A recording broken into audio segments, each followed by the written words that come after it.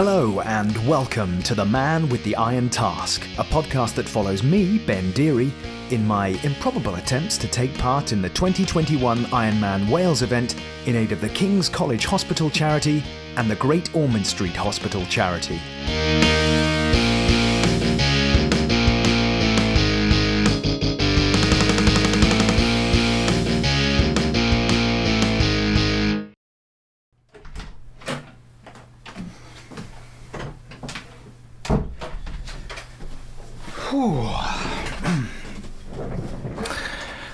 Hello everybody, and welcome back to the podcast. Oh, that was a little bit too chipper. I've just got back from a 10-mile run, so I'm a little bit tired. It is the 16th of February. It's about 10:30. And I've just had a quick shower and grabbed some tea. Managed to squeeze in 10 miles this morning. I had to really, I kind of needed to make up for lost time because last week was a bit of a write-off. I'll come to that in a second. That's quite an apposite phrase to use, which again, I'll explain in a second. Very quickly, before we get on to that, let's have a quick look at the January stats. Why not? Let's see how we did in January. January was a good month, guys. Pretty decent. Given that I was easing back into it after the Christmas period and hadn't been as active as I would have liked in the sort of the close of last year. Talked about that on the last episode of the podcast, but here we go. January monthly stats. Managed to get out on 21 days. So that's still there's a fair number of rest days there, but remember that, there's the end of the Christmas period in there, and well, not really, actually. I got started quite soon after New Year, but look, I'm making excuses. 21 active days, not too bad. 125 miles, which is pretty good. I'm happy with that. That's decent. That is a decent total for the month, I think. It's all running, though. It's all running, and it's all running for a very good reason. The last episode of the podcast, just after New Year, I was celebrating the fact that we were getting going again, and I was really excited, looking forward to kicking everything off again. And in typical Man with the Iron Task fashion, no sooner had those words left my mouth than we discovered that we were all locking down again. National lockdown. The tier thing got scrapped. I was tier 4 anyway, down here in Kent. But that all got scrapped and it became National Lockdown 3. And that's had some knock-on effects. Specifically, I can't go to the swimming pool. I cannot go. There is no pool that's open near me. I could go open water swimming. I go walking down on the beach sometimes. I'm near the beach. I'm not travelling a irresponsible distance. It's fairly close by to me. Occasionally I'll go down there and I will see people swimming in the sea, and I kind of think, you're mad, because it's absolutely freezing. But I mean, full respect for them, hats off to them and all that. Some of them don't even wear wetsuits. They're just in their bathers and swimming caps, swimming in the channel in January. Madness.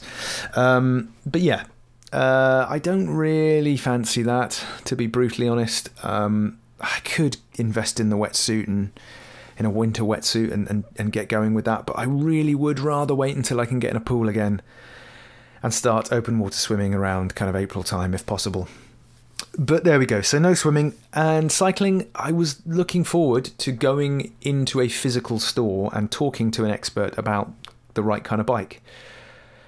As this situation drags on, I'm beginning to think that I need to just bite the bullet and order something online. So there may well be an episode about that in the very near future. But we might just have to pull that plaster off and get the road bike that we're going to do the Ironman on. And of course, that in itself has been a saga. You'll remember, if you've been listening for a while, that last year I got slightly burned trying to get a cheap deal on an old Decathlon. So once bitten, twice shy, fool me once, shame on you, won't get fooled again. So yeah, I'm going to be careful about that. But there we are. So doing lots of running, no swimming or cycling yet, and of course that needs to be remedied in the near future.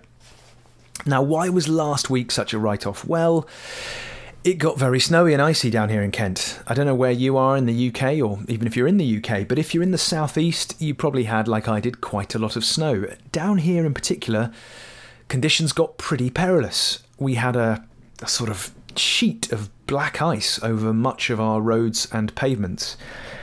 I did go out for one run during that week on the Wednesday, and it was enough to convince me that it just wasn't worth it, because I almost came off my feet about 4 or 5 times.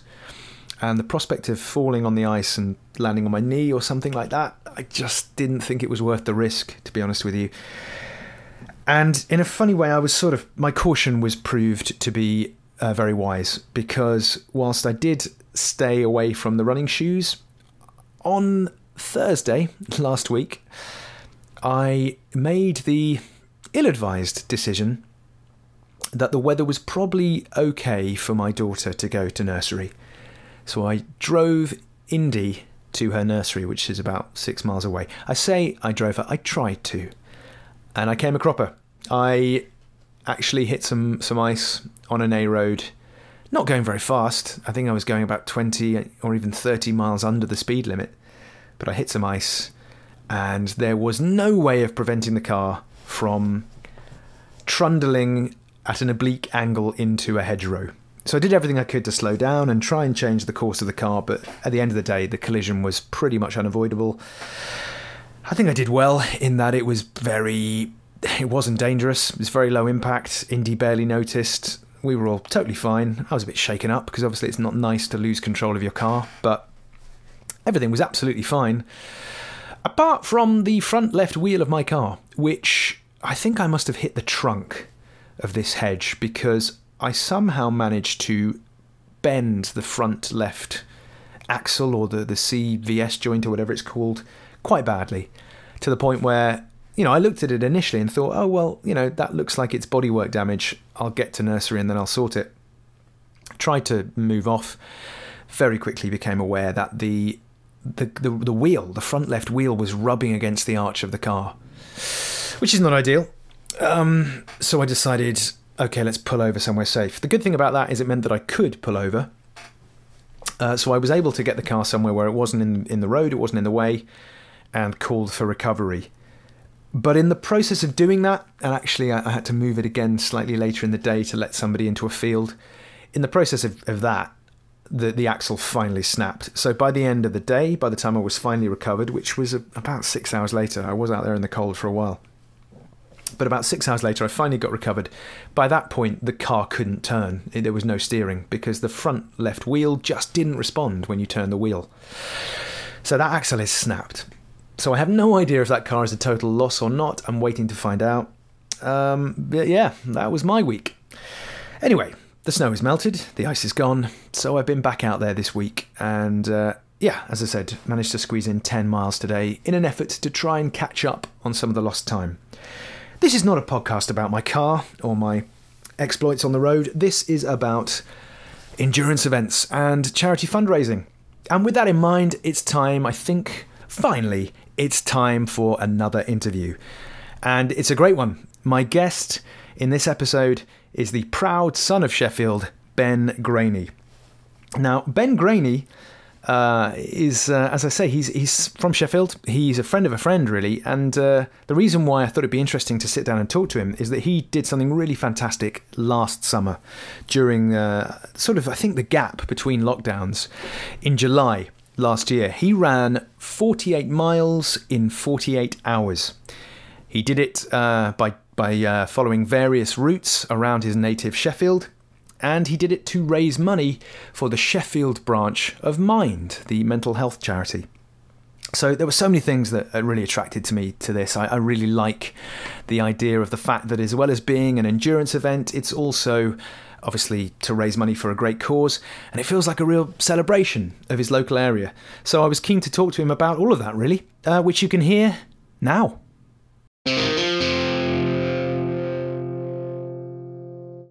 Ben Graney, thank you very much for agreeing to do this. Thank you for agreeing to come on. Thanks for having me. So the reason I wanted to talk to you, mate, is that you did something. I became aware of this earlier this year because our mutual friend Joe Duggan, who works for the NYT, National Youth Theatre, shout out to Joe there, he made me aware of something that you did this year to raise money for Mind Sheffield, right? Yeah. It was the Sheffield Mind branch and it was a running challenge that was 48 miles in 48 hours. I mean, that is extraordinary. So 48 hours, 48 miles. I mean, first things first, just from a logistical point of view. So how did that work? How did you go about doing that? So, first of all, it's a challenge that's originated in America.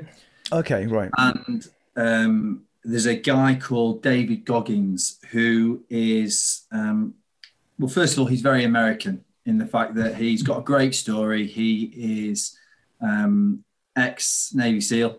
Uh-huh. He's got a fascinating story about how he got into it.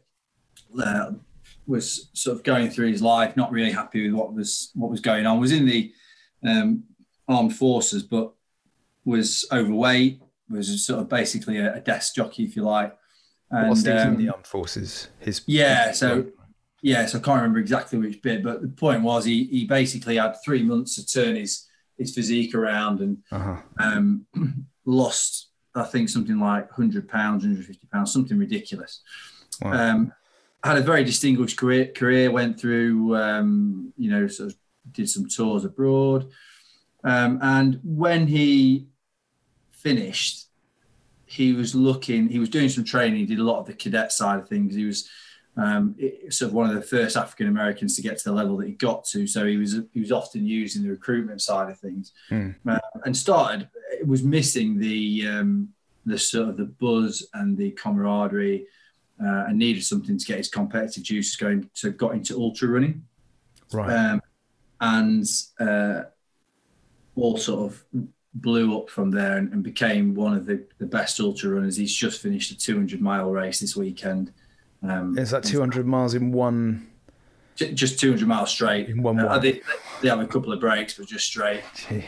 And I became aware of him because he's wrote a few books and a few different podcasts and things, but one in particular that a friend of mine made me aware of, that was basically it was called Can't Hurt Me. And I definitely recommend people checking it out, and I listened to it on Audible, which is a great way because it's his, he's reading it out, and it's a bit of a podcast feel to it as well.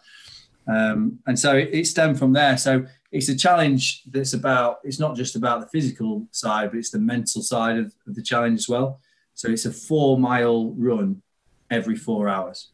Right. So obviously there are longer runs than 48 miles, but it's the fact that you literally start at any given time, and then 4 hours later from the first run, you go again, and you do it actually 48 miles in 45 hours, which I felt shortchanged over the 3 hours, but you did slightly further than 48 miles, didn't you? Because I looked at your like Strava log from that, and weren't you more like 49 something? Yeah, through very poor planning, really. It was I took a lot of time planning it, except other people I know that have done this. I know someone else who did it, and they did the same 4-mile loop 12 times. And I thought that's just going to be too boring. And I saw an opportunity to raise profile for Sheffield Mind. And for mental health in general, I'm a big advocate in physical health being, really important to your mental state of mind. So I did it around Sheffield. So I did 12 different routes around Sheffield, and incorporated different sets of people into the runs. So there was a work one, my Sunday League football side. I did a networking one and got local businesses to join me. That's amazing. There's got over 100 people running with me. Wow, that is incredible. I mean, as you're describing that, I'm thinking that, I mean, obviously it's a massive physical endurance challenge, because, and I want to ask you a little bit about that, because some of that sounds, I mean, the idea of doing that relentlessly through 48 hours, the first couple I'm thinking maybe are not so bad, but by the time you're onto, chunk number 9, 10, it must get really tough. So I want to ask you about that in a second. But just the other thing that I'm thinking, hearing you say all that, is it sounds like quite a big logistical challenge as well, just in terms of planning that. Yeah, it was. And COVID obviously made it even more difficult through things like the social distancing side. But the other side, I mean, the two major challenges, to be honest, were Sheffield is full of hills. So trying to plan appropriate routes that gave me a break from the hills was tough.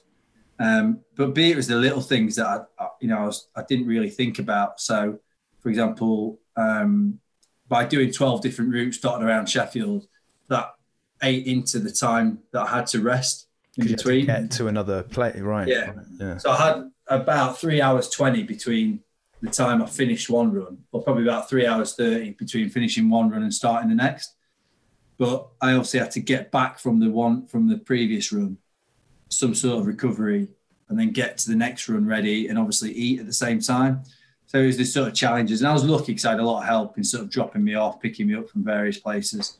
But that was the challenge. And then the big one, the lack of sleep. The lack of sleep was... Yeah. Well, so what time of day did you start again? Remind me. So I started on Thursday at 9 o'clock. 9 a.m. Yeah, and then carried on through to Saturday at 5 was my final one.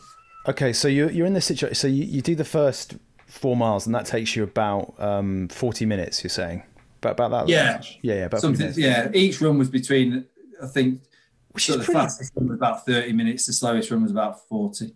Which is pretty. That's not. I mean, that is not a slow pace. I mean, it's not absolutely killing it, but equally, it's not. That's not a light jog. That is putting a bit of gas in it, isn't it?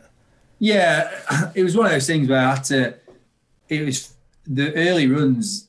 It was one of those things where you have to sort of manage your pace. Yeah. Whereas my natural instinct, it was that thing of, on the one hand, I wanted to get it out of the way, but it was a case of managing the pace so that I had enough in the tank. And also, it wasn't a timed race. So the whole point was I wanted to run with different people. Yeah. So the first race, for example, was run with, a 50-year-old landlady of my local pub who'd sponsored us, who'd sponsored me and put on an event outside, is when we could have social distancing beer garden. So she put on an event outside and we had a DJ and all very socially distanced, policed fun. But, I was running with her. So, I sort of, I thought, well, I want to make it inclusive, because my whole point about running is that running can be inclusive. I think people get worried about pace. They get worried about how far they can run.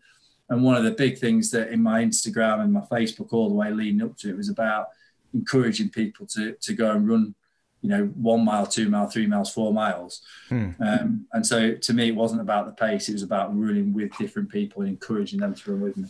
It's one of the things I really like about the whole thing is that it has this sense of really including a lot of the people who are in the community that you were trying to celebrate and raise money for. Because as you say, obviously it's the Sheffield branch of mine, so it had that kind of local thing to it anyway. The fact that you then had people, obviously you're running around the area and you've got people that in the area who work in the area running with you for various legs. It's amazing. It's like you managed to find a way of not just doing a charity fundraising event, but also doing something that feels really celebratory of that community and that place, which I just think, I love it. It's brilliant. I mean, it was one of those things. It's sort of I was actually sat here sort of in my makeup office, if you like, when I'd sort of agreed, because it was a friend of mine suggested I do it. I said, yeah, why not? And it was in the first lockdown when it was kind of like, well, why not, without sort of really thinking about the gravitas of it. And then it sort of snowballed really, and actually this sort of, the more it went on, the more ideas I got for it. And actually, if I did it again, I would make it even bigger, because it really sort of captured the imagination of people. And I think, one of them, I work in financial recruitment, and one of the runs we had, I think 25 different businesses represented in running with me. And so it was the height of summer, wasn't it? It was pretty warm. Yeah, so it was the middle weekend in July. Yeah. So it was, got lucky really, because until there was sort of this, I think it was the Friday so the Friday was hot. That was a long day. But the Saturday had sort of clouded over a little bit. So it wasn't unbearably hot. It wasn't. No. And to be honest, it was the actual 4 miles wasn't the problem in terms of the individual runs. It was a cumulative stop-start nature of it. But well, this is what I want to ask about now. So I'm just trying to get my head around it. So you start off, it's 9 a.m. You do that first 9 in the evening. Sorry, 9 in the evening. 9 in the evening. Yeah. Got it. Right. So you start off 9 in the evening. So so you did the night first. Okay. Yeah. I'm trying to work out whether that would make it. I don't know. I don't know if I would find that even harder than starting off in the day. But so you, I guess you've got the fact that it's not going to be too warm because you're running through the night. But at the same time, by the time you get onto your by the time you get on to like when the sun's coming up, I would be, I think, feeling pretty delirious by that point. Yeah. But so you do the first sort of chunk of 4 miles, which presumably that's okay. You've got the adrenaline of what you're doing. It's the first one. I mean, I'm speculating because I've never done anything quite like this, or but I'm wondering if at what point did that fatigue really start to kick in? Because I'm guessing the first sort of 2 or 3, 4 maybe were okay. But then there must have come a point when you were on, leg number 7 or leg number 8 where you were thinking, my God, I've still got so far to go and I'm knackered and, Well, to be honest, first of all, the reason I started at that time is I worked backwards from when I thought would be a good time to finish. Right. And I did it from purely a social aspect as opposed to a intelligent thought process. So I had this great idea that I'd finish at, I did the last one at 5. Have a beer. Finished in Hillsborough Park with a load of my mates. And it was great. I had a load of people come down, but I thought, great, I'll crack open the beers and, it'll be the sun will set and, I can get through plenty get on everyone's shoulders. Beers. When the reality, which I'll come on to later on, was very different. But that's why I started at Thursday night. Yeah.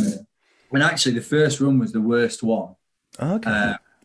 Until near the end. I think actually when it came to the Thursday, I was waiting all day to get started, and I still had some logistical stuff to sort out, some sponsorship stuff. So I think it was my body got really tense and tight. Right. And I was sort of, I was feeling it in my hips, in my hamstrings, and a lot of sort of nervous energy. And I remember I went to, the local pub that put on a sort of a bit of a do outside for me. And I got there at 8 o'clock and I didn't realise, there was quite a lot of people there, sort of, 30, 40 people spread out. And it sort of hit me. I was like, what if basically you have those thoughts, you think, what if something goes wrong? So the first run I didn't enjoy and I found it tough. But then once I got through the second and the third one, I started to enjoy it.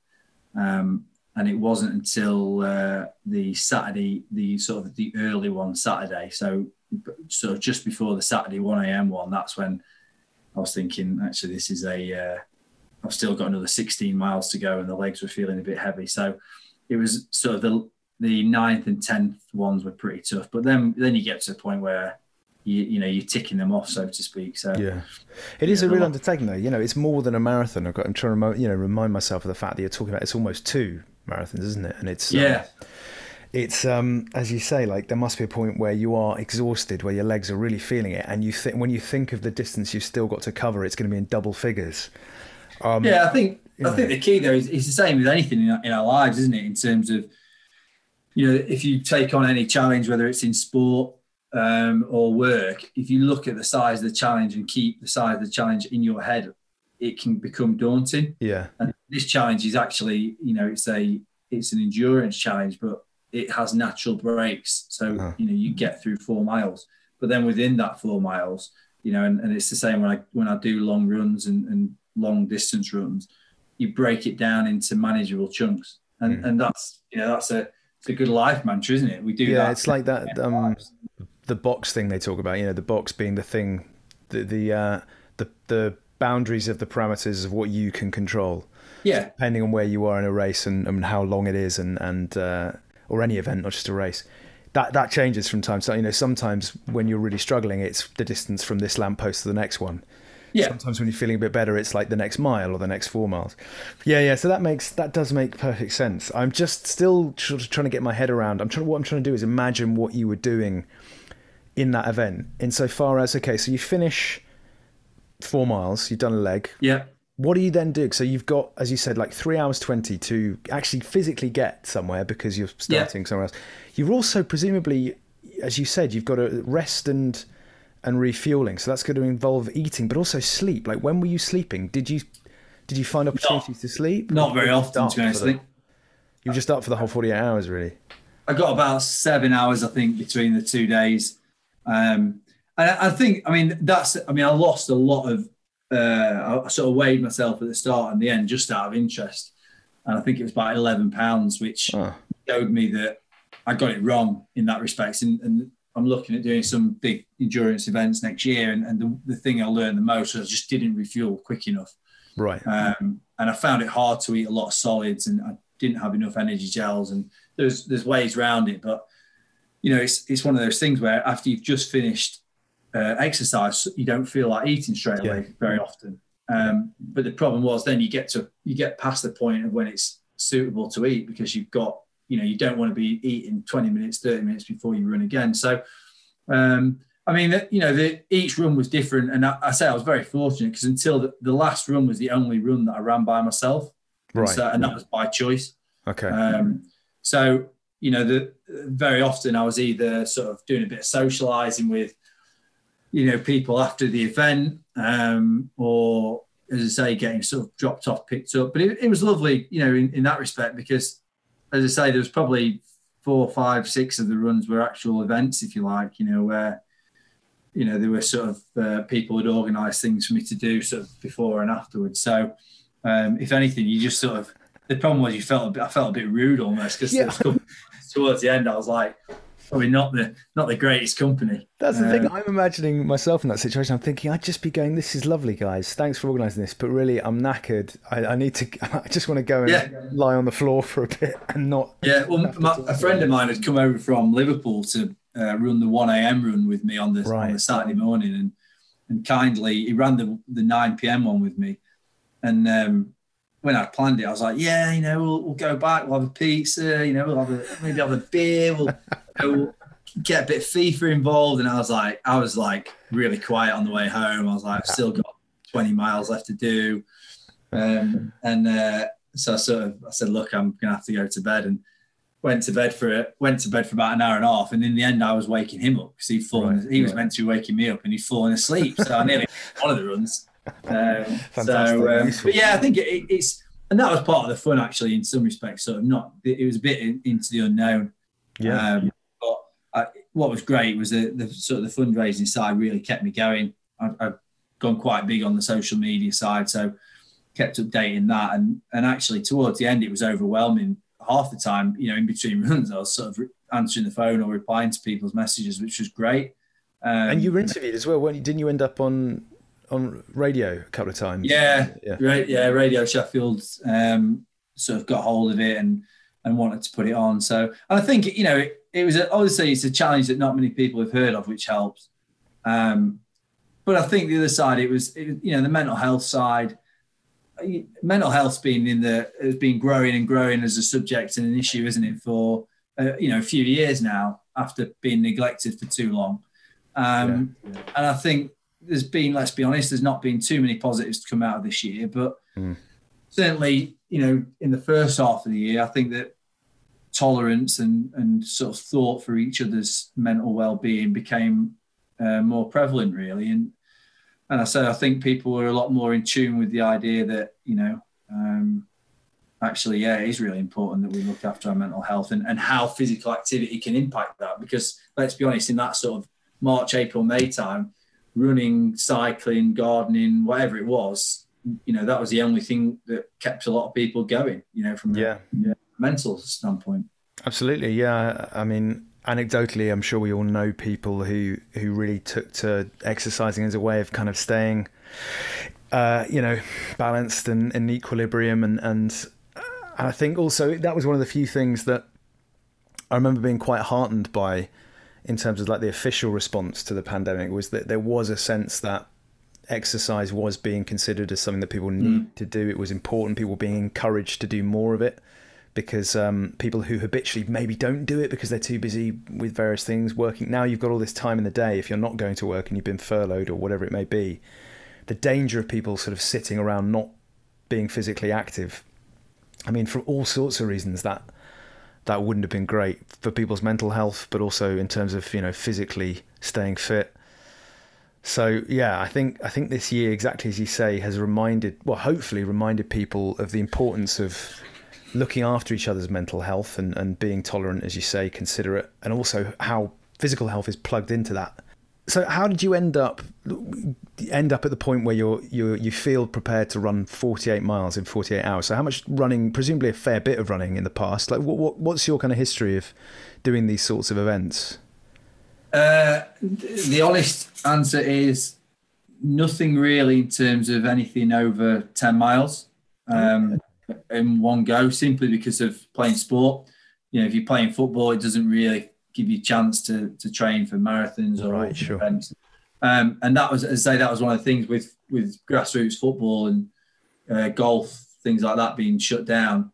The training was pretty simple, really. It was just hitting the road and hitting the trails multiple times. And I was very fortunate because I have a good friend of mine who runs a physiotherapist surgery, and he helped me with sort of write a training program. So the key to it was just multiple running. Actually, wasn't trying to do 15, 20 mile runs. It was trying to do 2 or 3 runs per day. So in a way, it sort of gave you a chance to do something a little bit different. The fact that this all happened. Oh, 100%. I think, and actually it was interesting. So it was a really good sort of lesson in discipline.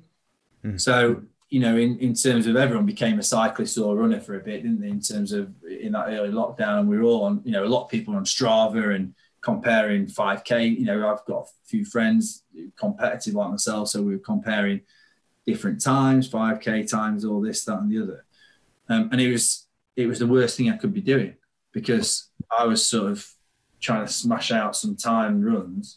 And I was fortunate because Greg and Steve from the White House in Sheffield, I remember Steve saying to me, he's like, what are you doing? Like, this is not good training, Just going hell for leather every time. Just trying to, it's like patting yourself on the back for doing a really quick 10K time and then being stiff and or feeling it for the next 2 days. That's not going to help you. So it was a really good lesson in discipline training in the weeks leading up, that it was about running not for time. It was sort of running within myself, but running a number of different times in a day, which was one of those things that was actually quite hard to do when you're used to sort of running at your 100%. Yeah, when you're used to sort of going at threshold the whole time, actually building stamina by holding back on that is a different thing. Yeah. So, okay, here we go. So here's another one then. What was the best moment whilst you were on the challenge? What was the kind of moment that you look back on? There might be more than one, but anything in particular that jumps out as being a really great moment that you'll treasure? I think there was a couple of moments. First of all, as I say, when I first sort of turned up before the first run, and I saw quite a few of my mates, and you have that sort of irrational fear just before you're like, oh, what if no one's there? And you're a bit embarrassing. And I sort of turned up and I saw... That would be really disappointing of your mates as well. He's doing what? 48 miles in 48 hours? Nah, not going to bother. Yeah. So that was nice. So definitely the start. But there was a couple... it's hard to pinpoint one moment in some respects. It sort of seeing the amount of people keep turning up to do the runs was great for a start. There was I could sit here and talk about 5-10 different moments that spring to mind, but without doubt the best one apart from that was running the final leg, if you like. And by this point my head had gone. I wasn't thinking straight. Instead of asking one of my mates to come and pick up a rucksack of a clean set of clothes and a couple of drinks, I decided that it'd be a good idea to run the final leg with a backpack on. And in the backpack I had like a protein shake, I had some shoes, I had some clothes. So I was probably adding a couple of, a few kilos onto myself. And I had this idea, this great notion that I'd do the first 2 miles would be my favourite run. And my favourite run, again, not very bright, but my favourite run is a 2-mile hike uphill. Oh, mate. Over Bradfield and over the peaks. And that was just a terrible idea. But it was running down the hill towards Hillsborough Park. And I knew that I was going to complete it. You sort of have that feeling where it doesn't matter what happens now, you're going to complete it. And I remember Strava popped up and it was like 4 miles complete. And it was just that I ran into the start of the park where my mates were, and they were unfortunately on the far side of the park, due to bad planning, but I could hear them. So they sort of saw me running across the park, and there's probably about 40 people there, and they all started cheering, and sort of, it was a great sound. Oh, amazing. Running next to Sheffield Wednesday football stadium. I'm a big Wednesday fan. And it was great, actually, because there were loads of people in the park who, there was like a five-side football game going on. They all turned around and started clapping. They had no idea what they were clapping for. But I remember sort of running through, and just that sort of utter sense of relief that it was over. But yeah, that sort of moment when I sort of saw all my friends and family and running through, and I just sort of thought, yeah, do you know what? I've got a good set of people around me. That's amazing, mate. Flip side of that, were there any moments where you just felt ready to give up? I mean, did you have any sort of dark nights of the soul? I think not. I said the first run, I'd sort of picked up I picked up a couple of niggles in the lead up to the first run. And part of it was tension injuries. I kind of knew that, but the first mile of the first run, I was like, oh my God, I've got no chance of completing this. Like, my legs were starting to hurt already. But I, as a person, I had the mantra, once you decide you're going to complete something, it makes life a lot easier. So in my head, I knew I was going to do 48 miles, even if I had to walk the 48 miles. So it actually became a lot easier. So I didn't really have too many doubts. The only sort of the darkest moment was after the 7th run. Just 'cause I was really low on fuel, and I'd done a not a very good planned route where I'd ended up running 4.5 miles instead of 4 miles, and it was up and down hills. And it was that realisation that I've still got 20 miles to go. Yeah. But again, this is why I was so fortunate. I had a friend who was staying with the guy who came over from Liverpool, who came over and he picked me up and, sort of cooked me a pizza and gave me a bit of a pep talk and, picked me up, and then he ran with me at 1 a.m. And as soon as that happened, I was back on it. It's all the more impressive if you had that moment of almost doubt on the first leg. It's all the more impressive that you powered through and did it, because that's early in a challenge like that to have that kind of doubt creep in. But as you say, really impressive that the mental strength just kind of carried you through. You mentioned you're thinking of doing, or you've got plans to do more of this kind of stuff. What's next on the horizon for you then? I think a little bit will depend on how the next few months go from a COVID point of view. It's pretty difficult to book into any races at the moment or any endurance challenges. And I keep saying one more year of Sunday League football. So as soon as I hang my boots up, the plan is to sort of go big on some of the ultra trail runs. So anything sort of, an ultra marathon obviously is anything above 26 miles. I've got some in mind where there's a 24-hour race in Leeds where it's called Endure 24, where you literally just run for 24 hours and do as much as you can in 24 hours. Oh. And then a couple of sort of the longer ultra marathons next year, sort of 40, 50 miles that I'd like to do. So we'll see how it goes. I think it's, I'm the sort of person, it's a lot easier when I've got something to plan towards. So I definitely want to sort of get something in the diary. So I find that actually the running the trails and as opposed to road running, I find a lot more interesting. And actually the distance then becomes the challenge, if you like, having that sort of challenge. But as I say, I've got, I do believe if you stick your mind to it, and if you decide before you're going to do something that you are going to complete it, it takes away the pressure. Uh-huh. It takes away the pressure of actually feeling if you're going to have doubts, but you're going to complete it. So yeah, looking forward to getting on the to picking something up next year. Let's talk about the charity and sort of how you ended up to why was it Mind in particular that you wanted to do this event for, and just tell us a bit about them in Sheffield and your experiences with them.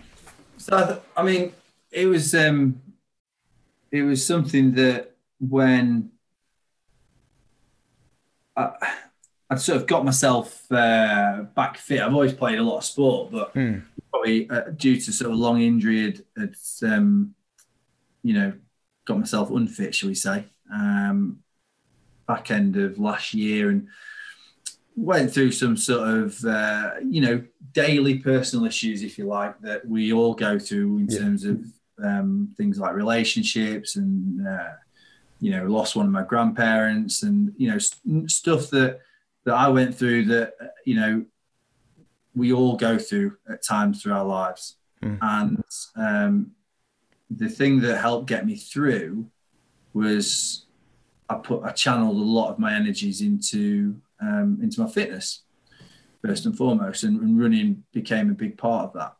So when the lockdown happened in March, April, I started hitting sort of the running again, even harder and longer, and I found it was a really good release. And so, working from home, living alone, with what was going on, the news, I found it quite difficult at times, like we all did. And yet I'd then go out and run 6, 7, 8 miles and feel, I could sort of physically feel myself feel better. I could feel the endorphin rush.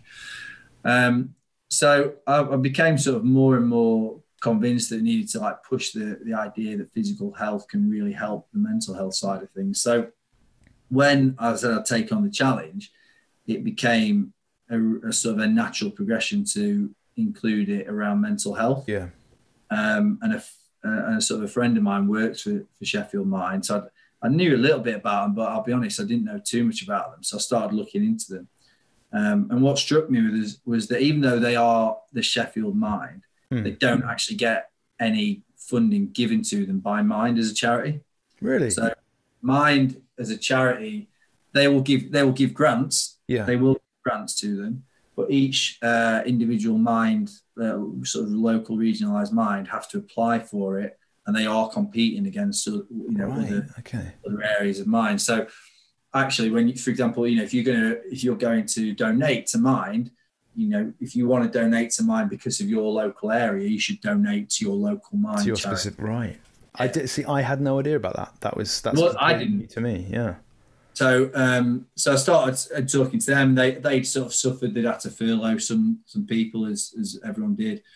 And so I thought, what, they'd had huge amount of fundraising events cancelled because of social distancing and the pandemic. So I thought they'd be a good option. And I was sort of really happy after talking to them. They were absolutely delighted, and were really, really pleased to sort of get me on board. And I think surprised actually in the end by how much I managed to raise and the profile, because charities, let's be honest, it's a very competitive market out there. Definitely. And it's funny, I often don't ask on these things how much people have raised, just because it's sort of like, I don't want it to necessarily be about a number, but since you brought it up yourself, and because it is bloody impressive, so it was over 10 grand in the end, wasn't it, that you managed to raise? Which is amazing.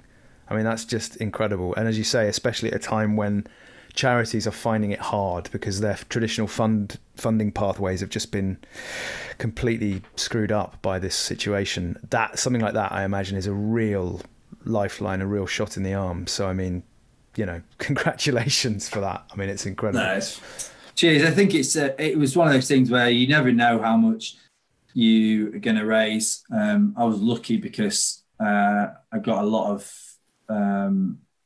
help from people in terms of plugging it, and that was one of the benefits, in terms of running with. So that was one of the ideas, is that I looked at it and thought, right, how can I, we talk about money raised, but the big thing for charities very often is profile and raising the profile. So I thought, right, how can I raise the profile of Sheffield Mind as much as I can? Well, the obvious answer is to get more and more people doing the event. And trying to convince people to run 48 miles with you is not going to be the easiest. So, getting them to convince them to run 4 miles, is a lot different. So, it was great. So I had this idea that I wanted 100 people to run with me. And we got, over 100 people, of which I think 70 or so were in Sheffield, 75 in Sheffield. But what was great is they were also dotted around the world. So, I had a guy run virtually with me in Hong Kong. I had people in Philadelphia, where I used to live. I had some people run throughout the UK. We had some run from, I think we had some run from Australia. So it was dotted all the way around the, sort of, I think 4 different continents. So that was nice as well. It sort of had that global feel to it. And, that sort of togetherness. Which is really nice because, part of the one of the strangest effects of this situation that we're all living through is the feeling of isolation, of being cut off. And as you say, the effect that can have on your mental health, which can be huge. And therefore, to do something like this, where you're actually able to forge a kind of connection as well with people on another continent, I think it's just such a sort of brilliantly appropriate fundraising thing to do at a time like this. Your mate Ian, he's in Philadelphia, isn't he? Was he doing the whole 48 hours as well? Yeah, so he was the guy who got me into it, and he was a good friend of mine. I met him in 2009 when I sort of first moved to Philadelphia and lived over there for 5 years. How long were you? 5 years, right. So he got me into he sort of actually bought me the Davy Goggins autobiography to start with, but got me into it, and he's got some various things lined up for us in the future, and he's a sort of guy who he would tell you he's not a natural runner, he's not a natural athlete, he just has an unbelievable iron will, if you like. Yeah, mental strength. And presumably he's worked very hard at it. Yeah, and so he sort of got me into it, and he was interested. What you're saying in terms of that sort of that togetherness and that feel. I mean, the most emotion, it's probably the most, apart from the last couple of runs, which were emotional, because the second to last was with my friends and family like Joe and a few others. And the last one finished in Hillsborough Park with all my mates there and my family there. But I ran one of the legs with 2 of the counsellors from Sheffield Mind. Oh, great. So that was absolutely fascinating. Listening to them was so inspiring. And we were talking just off air before, in terms of about how tough a year it's been for, people job-wise and job security-wise. And obviously it has been. But these are people who, they work as counsellors for Sheffield Mind, and they're only ever on temporary contracts. Yeah. So they're on contracts for however long a project might last. So it might be 18 months. Now, there's a strong chance they'll have the funding to get another contract at the end of it, but there's no guarantee. Yeah. On top of that, they obviously don't get paid the most salaries that the biggest salary you'd ever.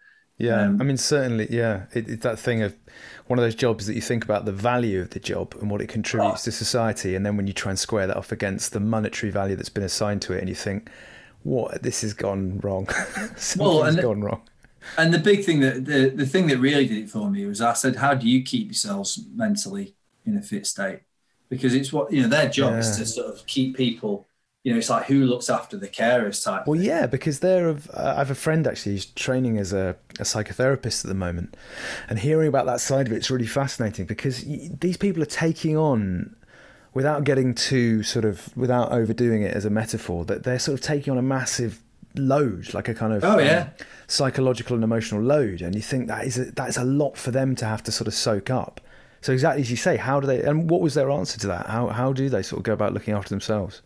Well, I think the nature of them, and they're just so humble, which, you and me, and working in theatre and then sales like myself, we know plenty of people who are there to sell themselves. Oh, mate, I've got an ego the size of a planet, mate. Yeah. Yeah, exactly. And, but they were so, Joe, a guy called Joe Charles and a lovely lady called Sammy, who they were sort of just saying how to them it was just their job. Yeah. So they didn't have any sort of secret methodology of what they did. Uh-huh. They were, apart from the fact that obviously they were trained, that was their profession. So they could check themselves, and sort of have a checklist of things to keep themselves in check. And they had really good support networks around them. And the big thing was trying to, compartmentalize the work and the personal situation. But I just found it absolutely incredible because we all get stressed with work from time to time. We've all taken work home. We've all taken our work out, I'm sure, on our loved ones and our friends and our family. It's sort of no one, everyone's job is important to that person who's doing it. But it really did bring into perspective when you think that these people are trying to literally keep people from spiraling into the ultimate depths of despair. So massive shout out to not just them and Sheffield Mine, but everybody who's working in that sector, because it is genuinely a job that not many people could do. I totally agree. I think it's a job that not many people could do. I think it's an incredibly hard job. And I think, as you say, if there are some good things that have come out of this strange year, one of them hopefully is that maybe we are more aware of these people and give them more of their due, because I mean the number of people who need those services, I'm sure, has dramatically increased over the course of last year, and it's really great that the awareness, it's great that people like you are doing things like this to try and build awareness of that, because as you say, they do an incredible job, and it's I couldn't do it, absolutely not. No.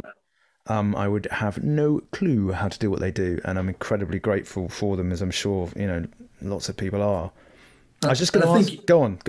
No, I was just going to say, I think it's that, and I think it just goes back to what we were circling back to what we were talking about. That it's the same as anything, isn't it? That the prevention is always better and cheaper than the cure, and that's why it circled back nicely to the sort of the running side of it, the running aspects of it. That Joe, for example, I play football with him on a Friday night, and he was saying that's a good release for him.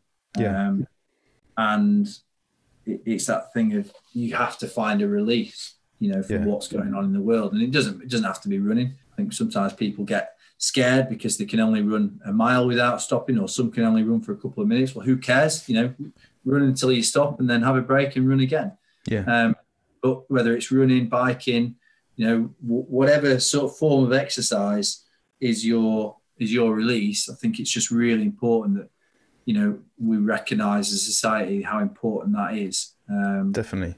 And it feels like, sort of as you said a while ago, it does feel like over the past few years a much needed shift in that direction is happening. I mean, and also, without wanting to limit it or close the conversation down to particular demographics, but I do think as well, for men as well in particular, I think it's something that we're quite rightly being more switched on to than we perhaps might have been in the past. I think I remember it's not that long ago that I think there was still a stigma around men being open about their feelings, about their mental health struggles, that there was a kind of expectation that you would just sort of hold yourself together and get on with it.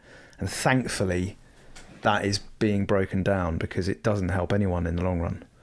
No, definitely. I think they're still there with I'm sure it is. A lot of younger men, and it's different demographics, isn't it? That's sort of the younger men in terms of sort of not wanting to admit weakness or show weakness. Whether it comes from a schoolyard aspect,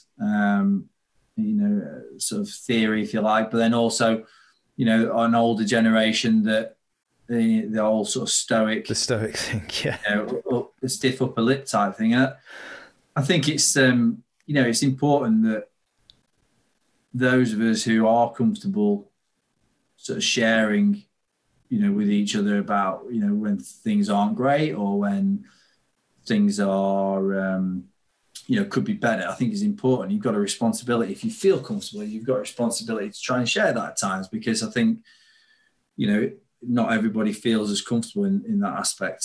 So exactly. You can give people permission to access that in themselves. If they see somebody else doing it and they see that it doesn't involve a loss of face or dignity or whatever it might be, but it's actually a healthy thing to do, then hopefully that sort of unlocks it and gives them permission to do it themselves without feeling that they're not living up to some weird kind of arbitrary masculinity.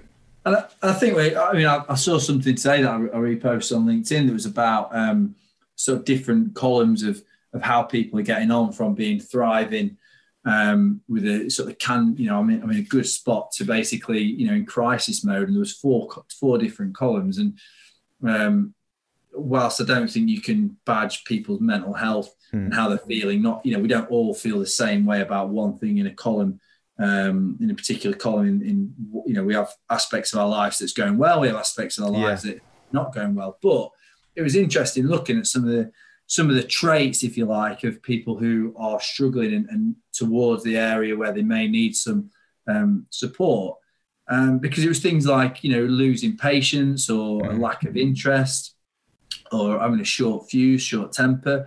It got me thinking, especially, we talk about sport. For example, how many times have we played sport with somebody, we've played football with somebody, and, we've come off the pitch and we've said, so-and-so's been a right insert word here today. Or in the office, someone's in a, so-and-so's in the mood, or so-and-so's doing this and that, or I've not heard from so-and-so. And we take it personally. We take it as an attack on ourselves, when actually, really, that's the wrong way around to look at it. And that's sort of our own insecurities, thinking that person is annoyed or angry with us, as opposed to turning it around and thinking, actually, is that person acting in a way because they've got something going on? Is there something behind that?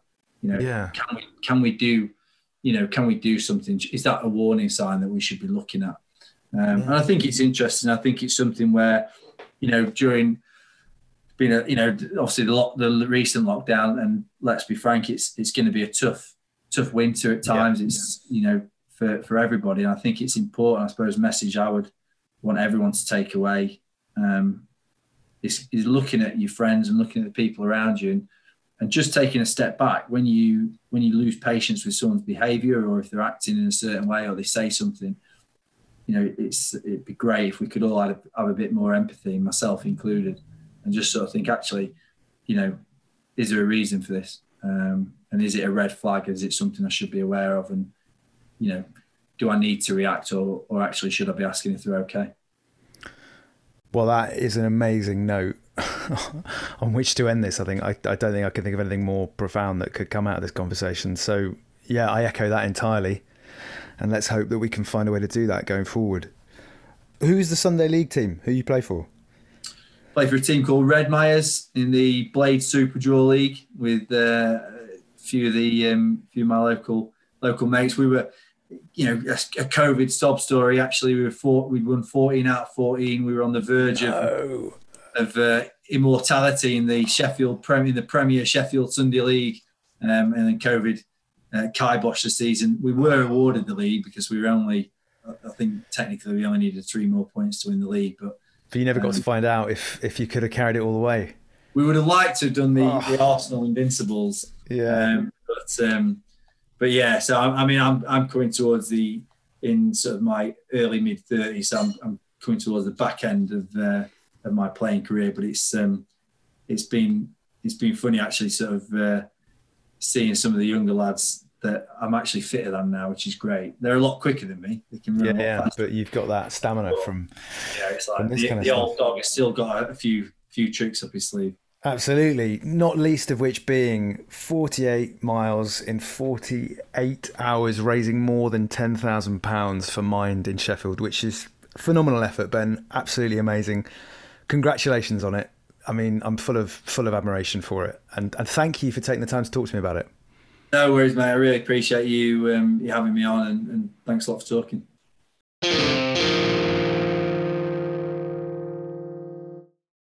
So there we go.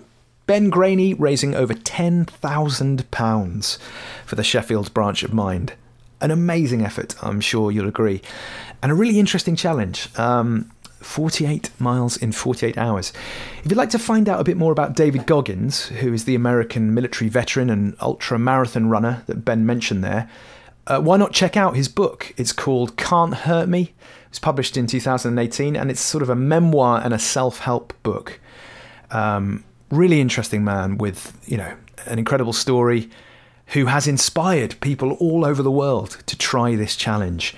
I'm not sure it's something that I'm going to be doing myself in the near future, partly because obviously I've got the Ironman to train for, and it just sounds knackering. The idea of trying to sleep for an hour and then go out for a run again, I don't fancy that. Although, of course, exactly as Ben pointed out, he actually didn't sleep that much at all. This is a theme that we'll be picking up in a later interview with another endurance athlete. I'll be talking to somebody else who took part in an extraordinary challenge in an episode very soon to appear who again, contrary to my expectations, it turns out basically just didn't sleep for the duration of the challenge. A little bit of a teaser for you there. But that's to come. That's to come. So I will see you when next we are together. In the meantime, I'm going to be cracking on. And until I am broadcasting to you again, take cares of yourself. Bye.